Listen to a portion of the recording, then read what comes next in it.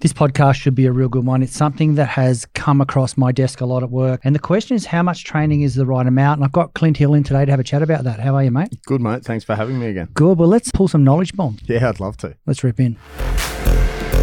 Welcome to the Body Science Podcast. As always, the information contained in this podcast is for the information purposes only and is not designed to diagnose or be prescriptive to treat, prevent, or manage any injury, disease, or other health-related condition.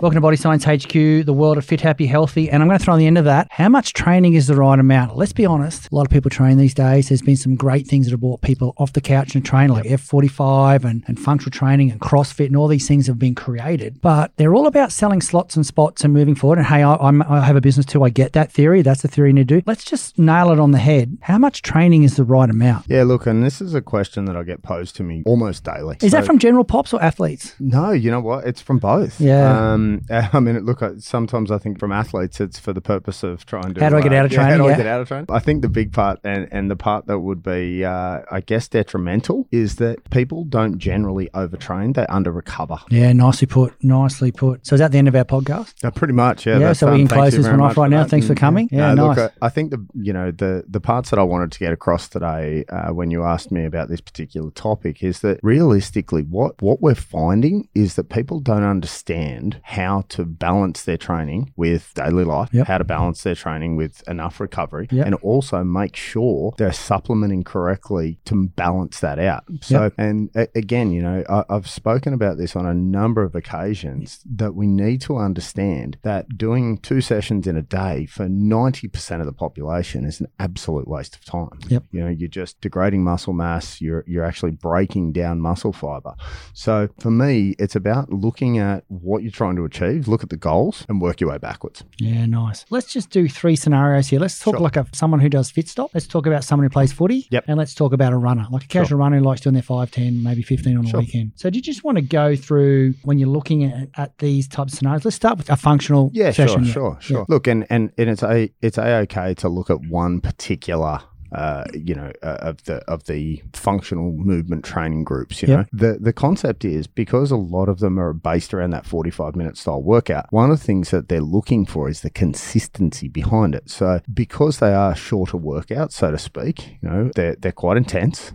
But it's only 45 minutes of your day. You've got the opportunity really to recover from that over the course of the rest of the day. Yeah, nice. But understanding still that means good nutrition, good supplementation, and understanding what you should be doing to recover between those sessions. Now, the minimum effective dose is what I talk about more regularly than not. And that is, if you're looking at 3 sessions of that the F45 functional movements, training, you're going to get a really good effect. Okay. But that still means you still need to look after your diet. You still need to look after your recovery. You still need to make sure that you're benefiting from the rest and the recovery, because that's where you get your muscle growth. That's where you get your adaptation and actually, continue your fitness. Okay, well, let's rip into a footy player or a contact sport. Sure. And I was having a really interesting conversation with one of my rugby boys yesterday about this, because we will do something like an hour and a half in the gym, and then, half an hour later, after they have a little refuel, whether it's a shake, a bar, whatever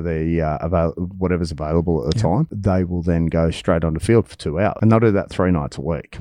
Now, that's what we require to play at semi-professional level of rugby union in Sydney. But the minimum effective dose, again, for them is probably about that. Okay.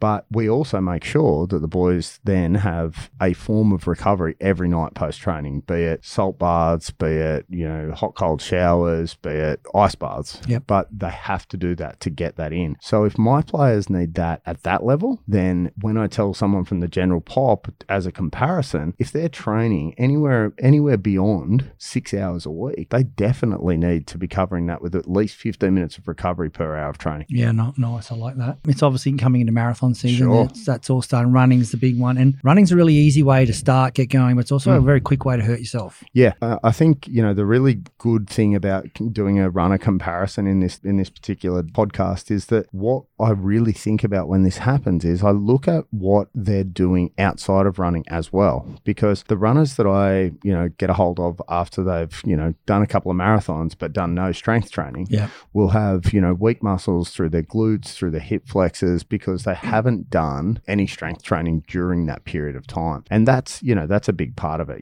If they're doing 3 runs a week, let's call it, as you said, a 5, 10 and a 15 during the week, across the space of the week, they probably still need 2 little 45-minute, sessions that are 100% designed for their body, not just made up, a group training style session, because each of those individuals will have different variables and different weaknesses and strengths within their muscle. So it needs to be thought through. That definitely needs to be something that's, from a qualified personal trainer or strength and conditioning coach to make sure that was the case. But that recovery rule still 100% applies. 15 minutes of recovery per 1 hour of training. That's the golden rule. Yeah, absolutely. And I've pushed that for years and years. I have a point structure that I use with my professional athletes whereby, something like wearing compression for 24 hours or 12 hours post-training session gives them 4 points. They need 10 points across the course of a week. Nice. I love that, mate. I love it. Is there any chance you can share some of those other points? Yeah, absolutely. I think the keys are, 3 points for things like a massage, an osteopathic session, anything like that. Then we drop down to 2 points for making sure that their nutrition and recovery and sleep is on point. Yep. Because we still, even though they're high on the priority list, we give them a low point score because you're still going to do them. Yeah.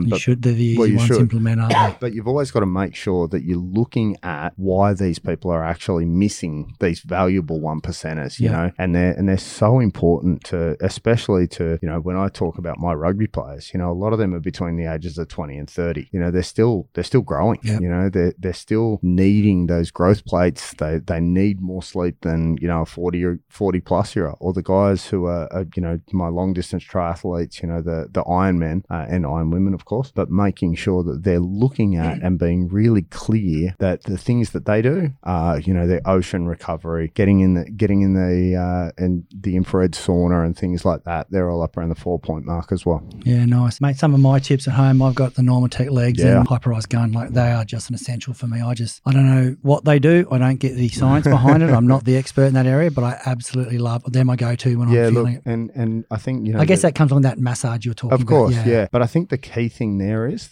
especially with the Hyperise gun, what you're actually looking for there is convenience. Yep. Because people will do stuff if it's convenient. Yeah. If it's not, they won't do it. Like I've got an infrared sauna at home and an ice bath. There's a massive difference there. Walk in, set up. Yeah, exactly. Yep. So as opposed to sit down, put on the TV and, bang away at the area of your body that hurts on that particular day, and that comes with the foam rolling and stuff as well. Is foam rolling still on trend these days? Yeah, look, there's plenty of research out there at the moment that says that it's not as valuable as it used to be, and look, research comes and goes too. I think that's the other thing that people have got to be really mindful of with the advancement of certain things. You're looking at, even now with, the current research around icing for injuries. Yep. There's a big movement around not doing it.